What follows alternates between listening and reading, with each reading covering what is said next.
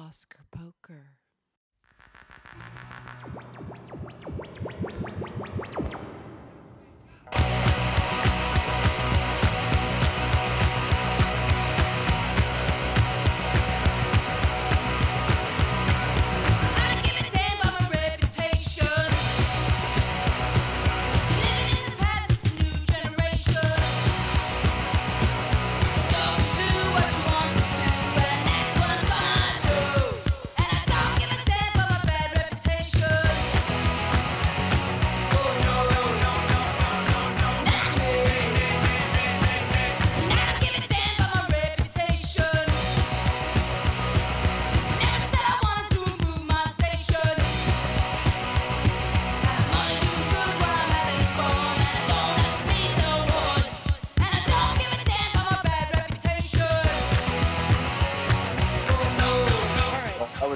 I was just for starters, there's obviously several topics about last night's show but I thought it was overall. My general impression was it did not feel draggy or overlong. I thought Chris Rock did a really superb job. I mean, I loved.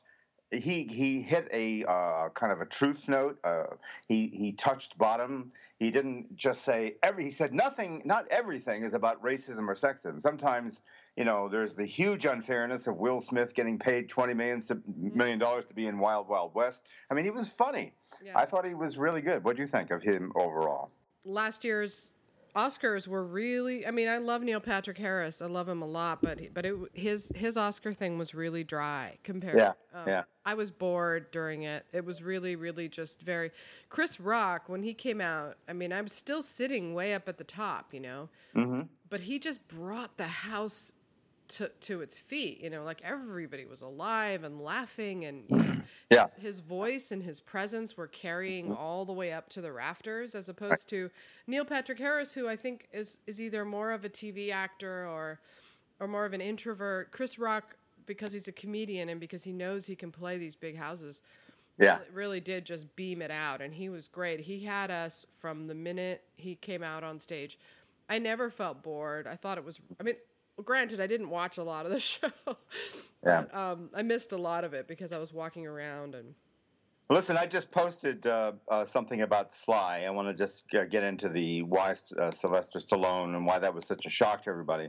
And I incorporated what you had written me earlier this morning, and I also quoted a thing that Kyle Buchanan posted on Vulture, to wit.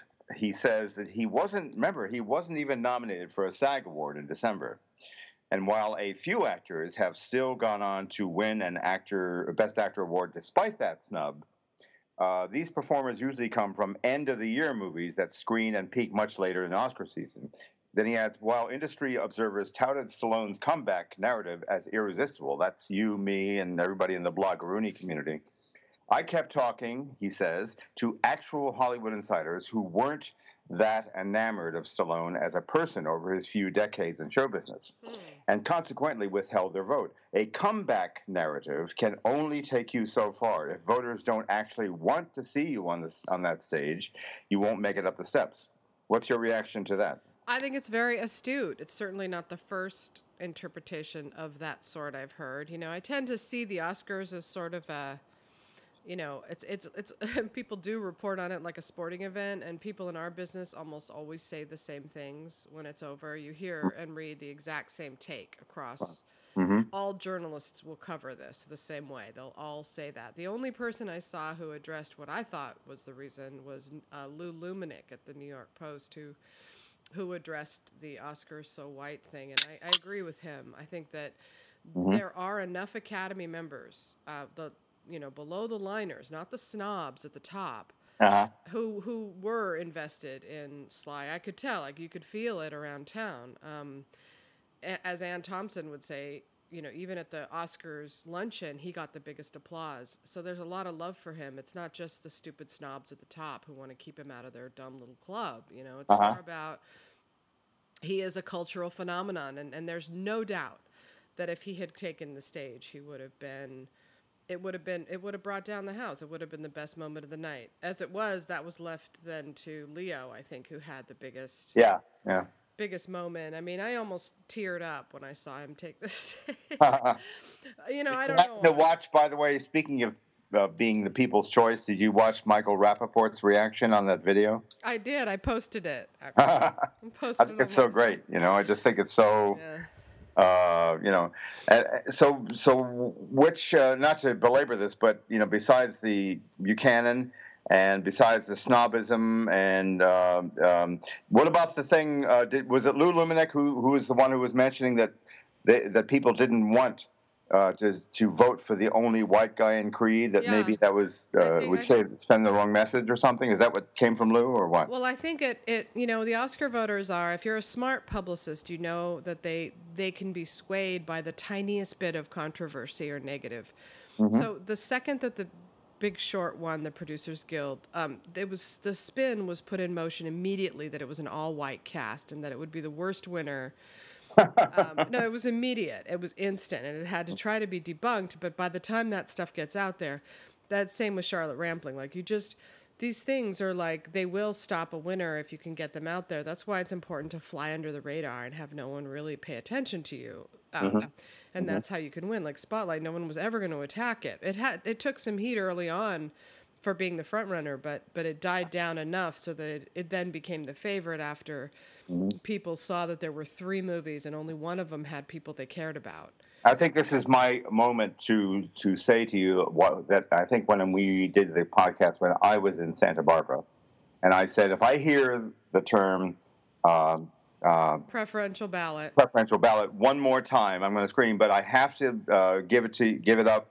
That's what happened. Yes. The Spotlight, and you were right about the preferential ballot dynamic, which is what I think kicked in. Could you explain it one more time to those who are not familiar I'm with actually it? happy Without getting into a big long thing. No, I'll tell you to it very simply.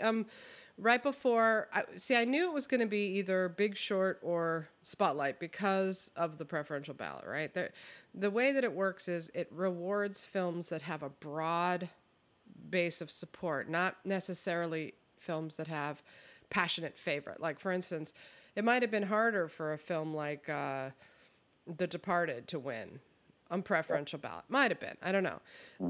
If you see the guild splitting up, if you see the SAG going to a different movie, sometimes it's harder to win that way because if it's a close race, let's say The Revenant came in with 50% of the ballots at number 1, then you wouldn't even need a recount because it already had 50% of the membership's votes. But it didn't, obviously, because it was a crowded race. It was a competitive race. So it triggered a recount, and when you do that, the movies that are next in line, let's say they make them into piles, 8 piles. The last pile is, let's say, Brooklyn, which has the lowest number of votes. They take Brooklyn, number 1 choice, off, and they pick who that person's number 2 choice. Yeah. Right? And so I was wondering, how is it going to... It ended up in Big Short's favor for PGA, which was the only other preferential ballot in the race. Mm-hmm. But then Spotlight beat The Big Short at SAG, which wasn't preferential. And Revenant beat both at BAFTA and DGA, right? Yeah. So I think it probably came in number 1, Revenant, number 2, Spotlight, number 3, Big Short, and then they started the recount.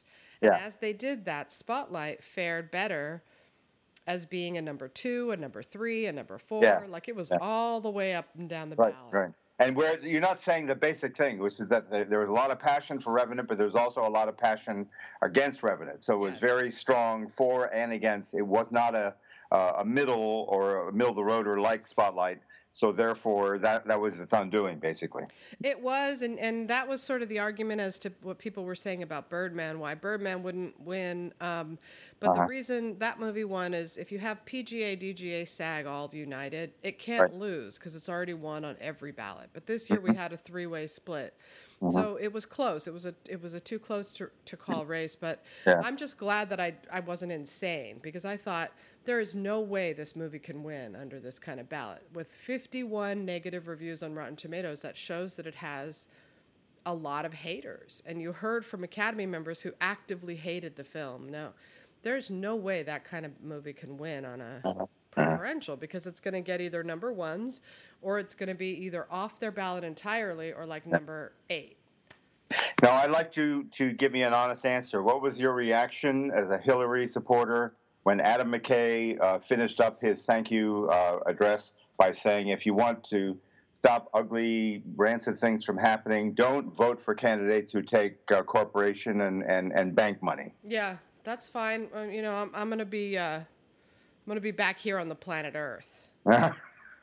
I don't care what he does, honestly. But he was basically saying a Bernie thing. He's a Bernie guy, obviously. He is a Bernie guy. He said in his interview that he would hold his nose and vote for Hillary if he had to, but he didn't want to. I mean, this shows you how much I love that movie, that I still love it regardless. I mean, I don't love it because it's a Bernie movie, and I resent that people on the Bernie side have taken up this Wall Street thing and as it being their movie. Because I don't feel like, I don't even need to understand or care about Wall Street to like the way the movie is made. I just like the writing and the acting and the directing and the editing, everything I love about it. Yeah. But the Wall Street thing is important, and I do feel as angry as a Bernie supporter about it. Mm-hmm. The difference between me and them is that I see it as a bigger problem that involves a lot more people than just pointing your finger and saying, you know, those guys over there are bad, and if we can just get them out, we'll have a happier system. And anyway, Hillary's getting the nomination, so there's just yeah. The what did you feel about Alicia Vikander after all is said and done? She, forgetting. I mean, where does the big thing come from? Because not a lot of people.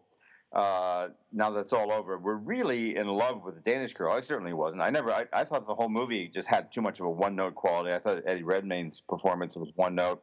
Yes, she was the one who stood out. But when you look back, I mean, I would have kind of preferred if Rooney Mara had won. I would have loved to see. I would have been cool with Kate Winslet. I just thought she was okay and better than Eddie. But I don't really see where the big passion came from for Alicia Vikander.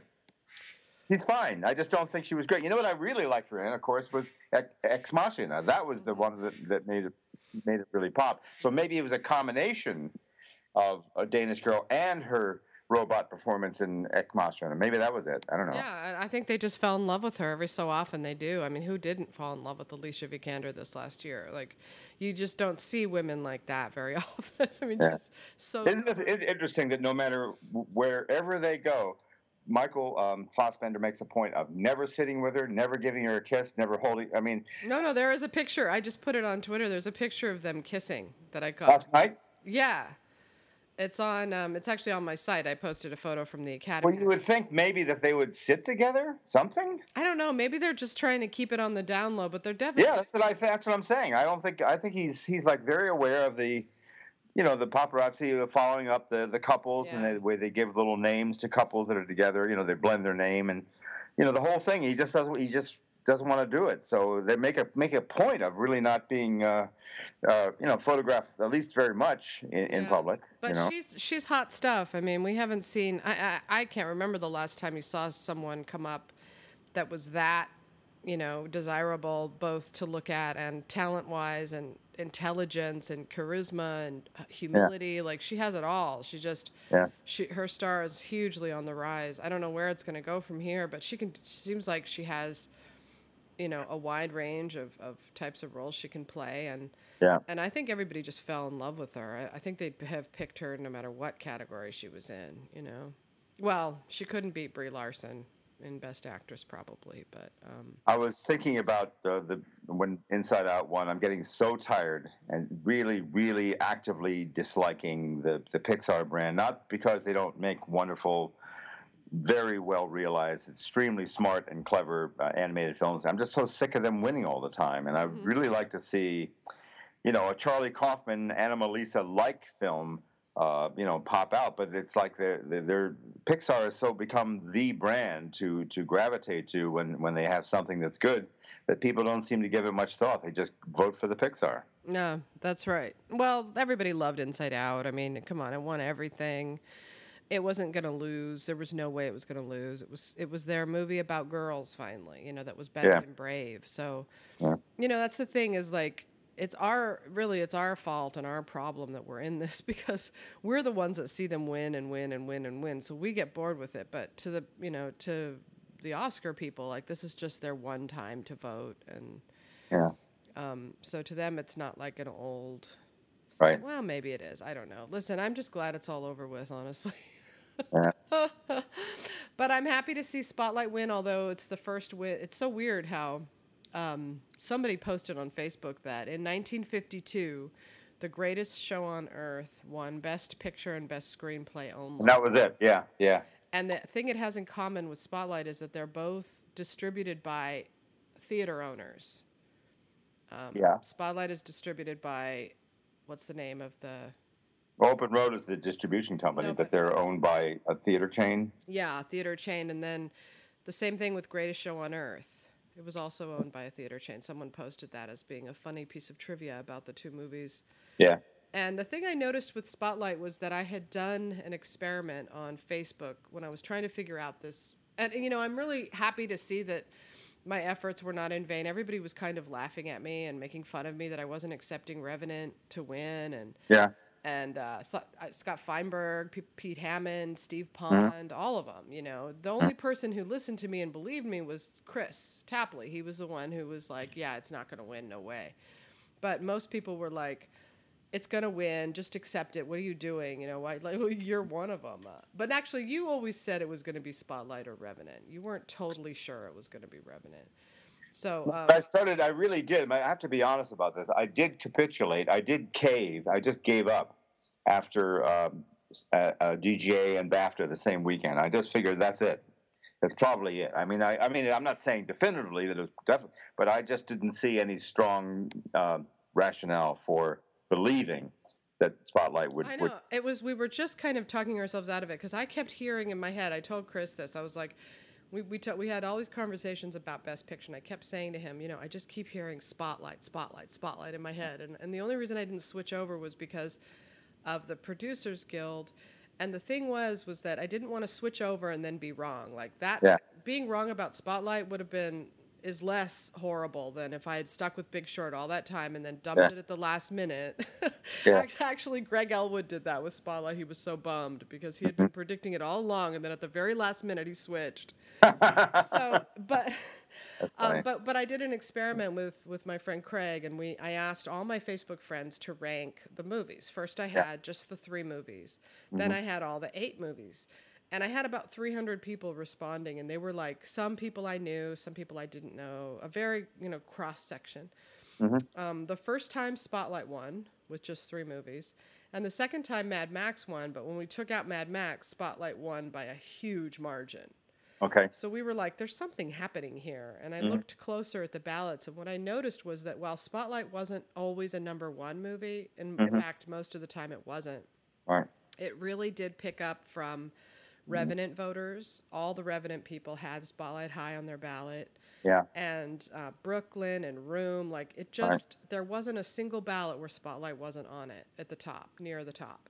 So in the past, I want to talk about Iñárritu. They tried to play Iñárritu off as he was making a statement about for diversity and people. Yeah, they sure didn't they? That was awkward. And I thought that was, but I was admiring of him the way some people, when they start to get played off, they hurry up. They pick up the pace and just blurt out what they have to say as quickly as possible, so they won't have to endure the humiliation in a sense of being played off. He did not budge. He just kept talking in the same pace. This is a man of characters. I'm not going to even acknowledge you. I'm just going to keep talking. I'm going to say what I came to say.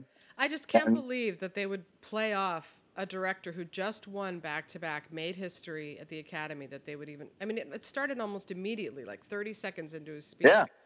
I thought, why are they doing that? Like, in the audience, it was just, everybody was sitting there going like, shut up so we can hear him. The music was... He told Pete Hammond at the Governor's Ball last night, quote, I hadn't even used all my time when they started to play me off. It's astonishing.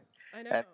And then Pete talks to Reginald Hudlin, who's the co-producer of the event, and he says, so what happened there? And he says, well, it was just one mistake in a 3.5-hour show. So. Oh, okay. So it was a mistake. Well, that's better than it being on purpose.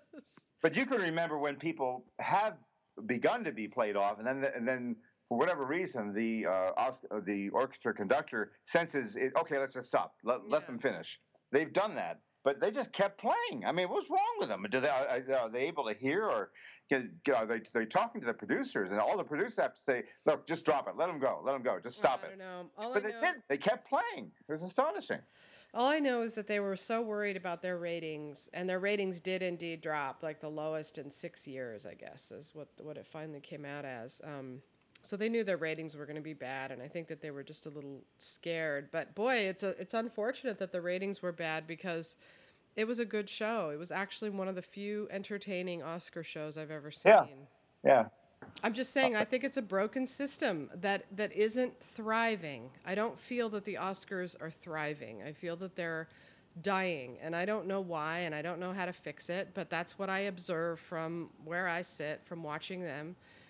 But from the time when people were actually interested and engaged in the movies to it becoming like more of a niche market and a niche community of people who watch these movies and are very interested in the Oscar race. And a year like this one doesn't help because the publicity around it just basically tells everybody they're, a bunch of racists, when actually if you look a little closer, you'll see that wasn't the case at all. Like, there were so many movies in the short categories, the foreign film categories, the documentaries that were all about, different areas of culture, different people of color.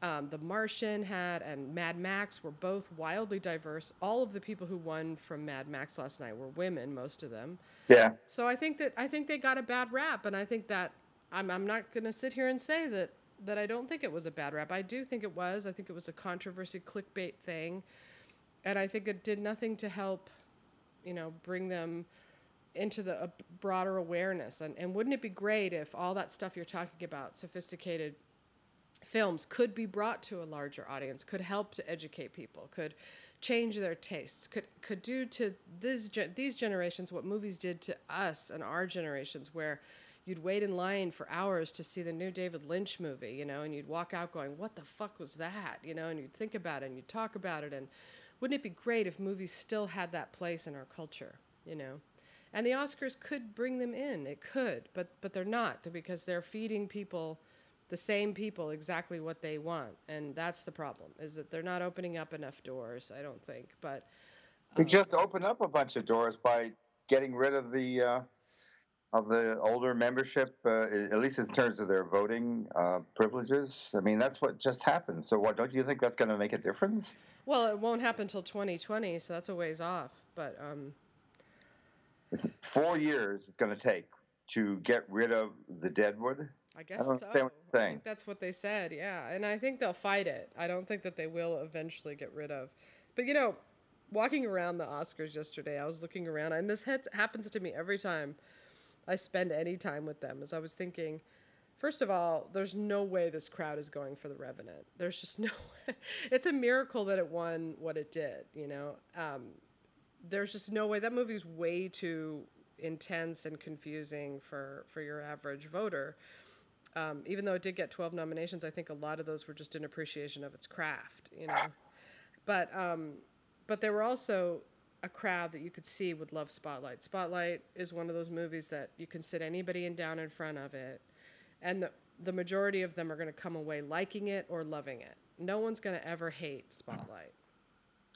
I would say in history, since you're taking it away from the coarsening of taste and the coarsening of culture, which has been inexorably happening bit by bit over the last 20, 25 years, since around 1990, the amusement park, theme park aesthetic became more and more of a big thing. Now it's like the majors are completely out of the business of making, the quality movies that are going to last, they're going to mean something to people. There's if you look at what was very popular, say back in the 30s, 40s, 50s, and the ones that won the awards, the ones that we think of now with great fondness, there's a lot of them, a good significant portion of them, that were not box office hits, but we think of them very fondly and respect them enormously in film festivals and on TCM and so on, but they weren't necessarily the big hits. So you can't just say if it's... No, they were. I've done box office tracings of past generations, and comparing them to Best Picture, and they absolutely were top moneymakers that won. It's just that they had the movies only back then. They didn't have television in competition with the internet, for God's sake. The internet on its own is huge competition. Now you're going to tell me that every single Oscar winner and award winner and films that we now regard with great fondness and great respect were all box office hits, you're telling me? Well, no, but if you read Oscar history, you'll see that success at the box office was one of the requirements for a movie to do well at the Oscars. It was very unusual to have a box office failure, or even a box office, like, for instance, The Hurt Locker or whatever, which made 12 million. You just didn't see that because the studios controlled the Oscars then, and they kind of control them now. But it's less so now than it used to be. But the Fincher calls them the five families. They were, they had their stranglehold on the Oscars, and the whole point back then was to make money, to sell movies to audiences. That was the whole point of making movies back then. How much money can I make off of this movie? Like that, how much money do my stars bring in? Okay, I'll contract them for a week, on a weekly salary, because they're box office draws. People like Mae West and Humphrey Bogart and Katharine Hepburn, and they were all box office draws. They just, their name alone sold the movies, and that's another thing I've seen change over the last few decades, is that is changing, especially for women. That name notoriety. There's like Jennifer Lawrence, there's Meryl Streep, and there's Leo DiCaprio, but there aren't as many stars that can bring people in the way that they used to.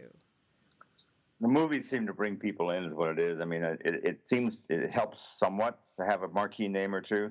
It certainly seems to doom a film to obscurity if there's no name value at all. But it doesn't seem to be that much of a guarantor of anything other than just initial interest. Yeah. And if the movie's got it, it's got it. It's going to take off, and people find out pretty damn quickly, within hours or a couple days. But That's right. And I was happy to see a lot of big studio movies do well this year. The Martian was one. It was really great, I thought. And The Revenant was another big studio experimental art film that made $160 million. That's incredible. Mm-hmm. So Bridge of Spies from Disney, like every studio had a film represented this year. Warner Brothers, Fox, So in some ways, it's funny that an independent one, which was Open Road, which I didn't think was going to happen because of that, but they didn't care by the end because it was still the movie about heroes, and the other ones weren't. They're more complicated. But But I think it's less.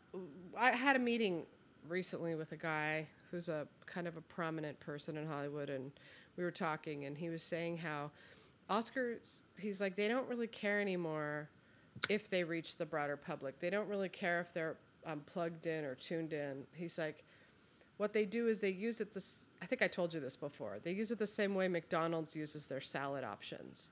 It's because if people have sort of an idea that the McDonald's offers salads and they know that they're healthy, they're more inclined to buy their products. Their fast food sales go way up for the fast food, not for the salads.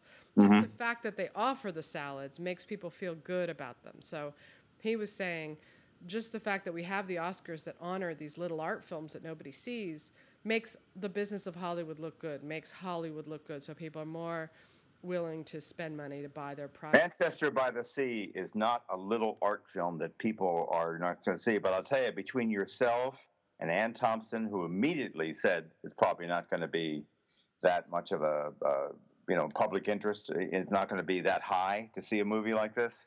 I didn't say anything about that. I put it down on my contender tracker, which I just put up. I put up 2 movies. I put up Manchester by the Sea, and I put up Casey Affleck as Best Actor. Yeah. And I put up Birth of a Nation, and which I haven't seen. Neither of them I've seen. I mean, I have them on there. I'm just telling you their unwillingness to embrace Beasts of No Nation just because it was Netflix was a dick punch. You know what I mean? So I would be... I think people understood and got a lesson from that, and that's why I think Amazon is wisely going to not do a day and date. They're going to make sure that people understand it's clearly going to have its own theatrical thing. I think 3 months would be completely within the realm. I think most films, not most, a good portion of films are out on streaming within 3 months anyway.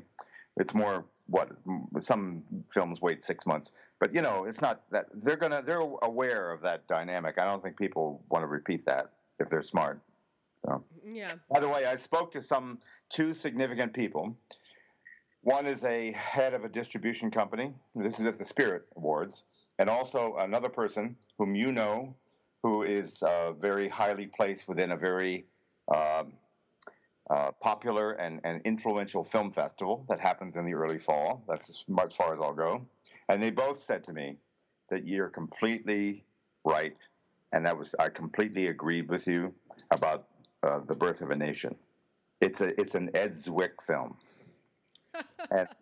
and they, it's just not going to be this. It's going to make money. It's going to push a button that a lot of people want to see. The myth of revolt, a Spartacus revolt in the South in the 1830s. That is something that people want to see. Period.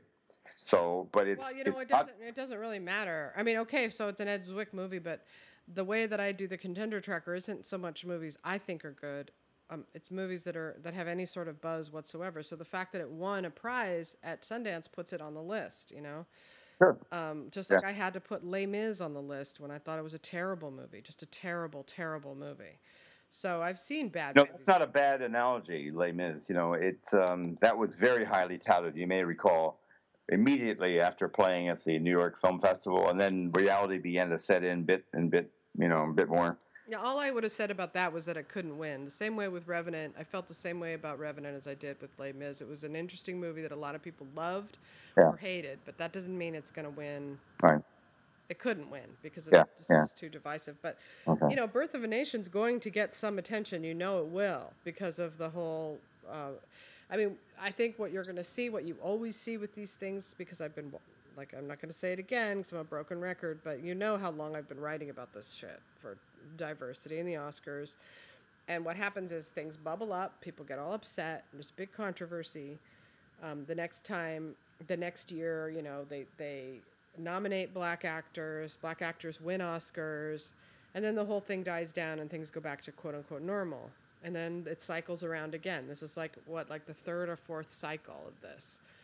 So I would imagine. Well, it's like all social change. You kind of inch forward a little bit, and you kind of backslide, but then you inch forward again, and it gradually evolves. It gradually moves ahead. It's not going to be one clean, dramatic surge forward. Everybody's going to jump up and yell how wonderful it is. It happens in increments. That's right. I agree with that. So I think that.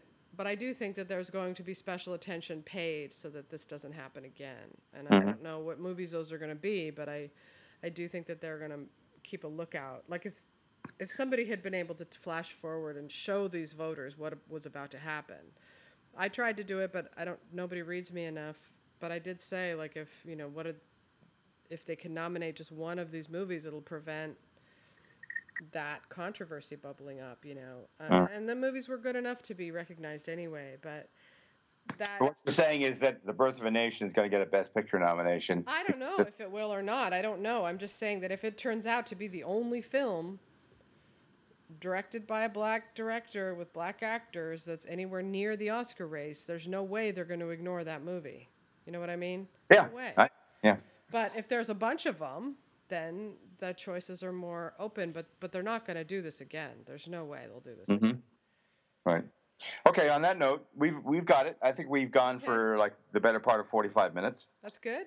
So we can trim this down to something that'll sound okay. Yep, and what's next for us? What are we? What month is this? This is February, so now you get to go to Vietnam, right? Yep, and I'm posting my rundown of all the significant looking 2016 films. I've pretty much refined it and got it down to a pretty interesting rundown. I'm going to post that in a couple of hours. Oh, we didn't talk about the horrible Callum Marsh thing. Should we bother with that or just skip it? No, let's briefly talk about it. Callum Marsh wanted to interview a couple of people, yourself and myself. I don't think he talked to anybody else, to my knowledge, about how we drive the Oscar business and the Oscar narrative, if you will. I think we do to some extent. At least we start conversations, whether people agree with them or want to pick out. They listen to the conversation openers, and further push them along and all that kind of thing, which seemed fair enough. And he seems like a pretty mild mannered fellow. And he had said to you that he liked me as being at least fair and like giving him credit for his pieces in the past and linking and everything. And then he turns around, basically, it's his editor. But the underlying thing is that it was, why are these people who are troublemakers, who's like someone like myself who gets picked on by Twitter for this, that, and the other thing, and none of these things really hold water when you look at them. But it was basically the narrative was, why are these people doing relatively well? Why are they making six figures? Here we are toiling away, serious journalists in the Toronto Globe and Mail, banging it out, newsroom, the whole traditional, spotlight thing. And these guys are kind of doing better in a way, and they're getting more attention and they're more influential. What the fuck is this? Let's take them down a couple of it. It seems to me that was something like that, right? What the fuck is this? Yeah, I mean, it's the first article that anybody ever wrote about me like that was actually Pete Hammond wrote it, and it was back in 2000, and it was about me and Chris Tapley and a few other self-made bloggers or whatever. They weren't called bloggers back then when we started. There weren't blogs, so it was called Oscar pundits. I don't even know what they called us, but they didn't know what to say because we basically invented our job, which was writing about the Oscars. And Chris actually went back and got a master's in journalism, and now he works at Variety, and I think they sort of see him now as a legit journalist. Mm-hmm. But they certainly don't see me as that, and I'm fine with that. I don't call myself a journalist. I wouldn't. We should stop saying that. You are a journalist. You're an essayist. You run a site. You're just as much in the game as anybody else. Stop saying you're not a journalist. You are a journalist. Like the journalists, like this guy just proved to me. Like they have to. There's something untrustworthy about them fundamentally because they're always going to look for the story. The story always comes first, and that's fine. I'm just not that person. I could never be the person where the story comes first. I always have other considerations. Yeah. And I will protect people, and, I try to work within my own framework. But I was a little surprised by it, too, although I've had those hit pieces in the past. I've certainly had my share of them, and I always vow never to do it again. Never talk to somebody about this. Never, ever. And a friend of mine came up to me and she said, I was really upset by that article and I unfriended that writer and, I just thought that was really mean and just weird to ask Glenn Kenny of all people when everybody knows that he... Yeah, he knew he just wanted a negative reaction, period. That's the only reason he went to Glenn. So. Because Glenn takes time out of his busy day to listen to our podcast and then talk about us on Twitter. They all have their little hate club and it's so much fun for them and, I guess it's fun. I mean, they're disgusted. They would love to see us dead, I guess. But, what a huge waste of time all of that is, I think. Surely there's better ways that Glenn Kenny could be spending his time than obsessing on the two of us. Yeah. So I had to block him on Twitter, but he's every once in a while, one of his mean tweets still gets through. Yeah. Or people will write me and say, "Did you see what Glenn wrote?" And I say, "No, I don't follow him." So, or... Yeah. Mm-hmm. But my main criticism is he didn't get the opposing view. Like there are so many journalists who would have come in and, Ann Hornaday being one of them, or there are others who. Owen Gleiberman, yeah. Owen Gleiberman, Todd McCarthy, who would have said positive things, So it makes it seem he had to follow his lead of they're loathed, and so he had to find the one person who really does loathe. Yeah. Both of us. And I'm sure there are others. Everybody, you can't be prominent without being loathed. Someone somewhere is going to hate you, especially if you have a point of view about anything. Right. All right. So we're going to, so you're going to stop watching movies now for the next 3-4 months, or what are you going to do? Are you just going to keep doing this, or are we going to stop? I don't. I think let's at least take a break. We got to go to Vietnam. I'm driving across the country. Let's just chill. Okay. For a little while. All right. And pick it back up later. And if I'm not going to Cannes, we'll definitely have to do it while you're there so we can do daily dispatches and stuff. Sure. Yeah. Yeah. Okay. Have a good day. Okay. You too. Talk Bye. to you later. You've been listening to episode 125 of Oscar Poker with Jeffrey Wells from HollywoodElsewhere.com. Sasha Stone from awardsdaily.com. And we'll be back soon with another episode. The bumper music was Bad Reputation by Joan Jett, and Away with Murder by Camera Obscura. Thanks for listening.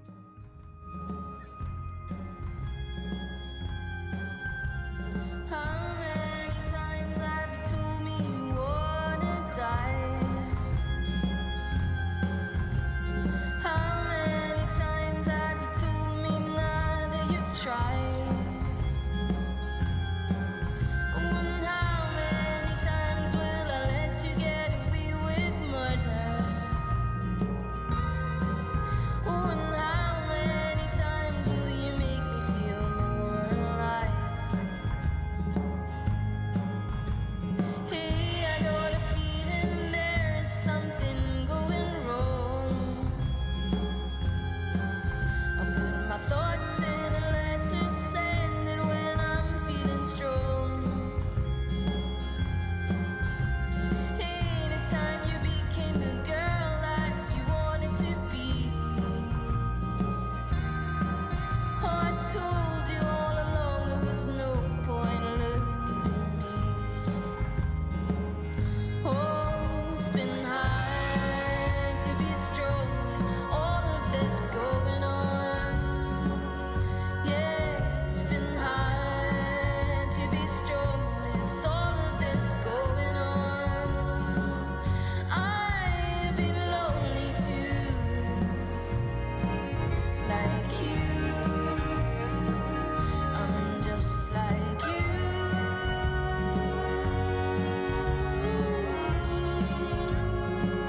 I'm just like you.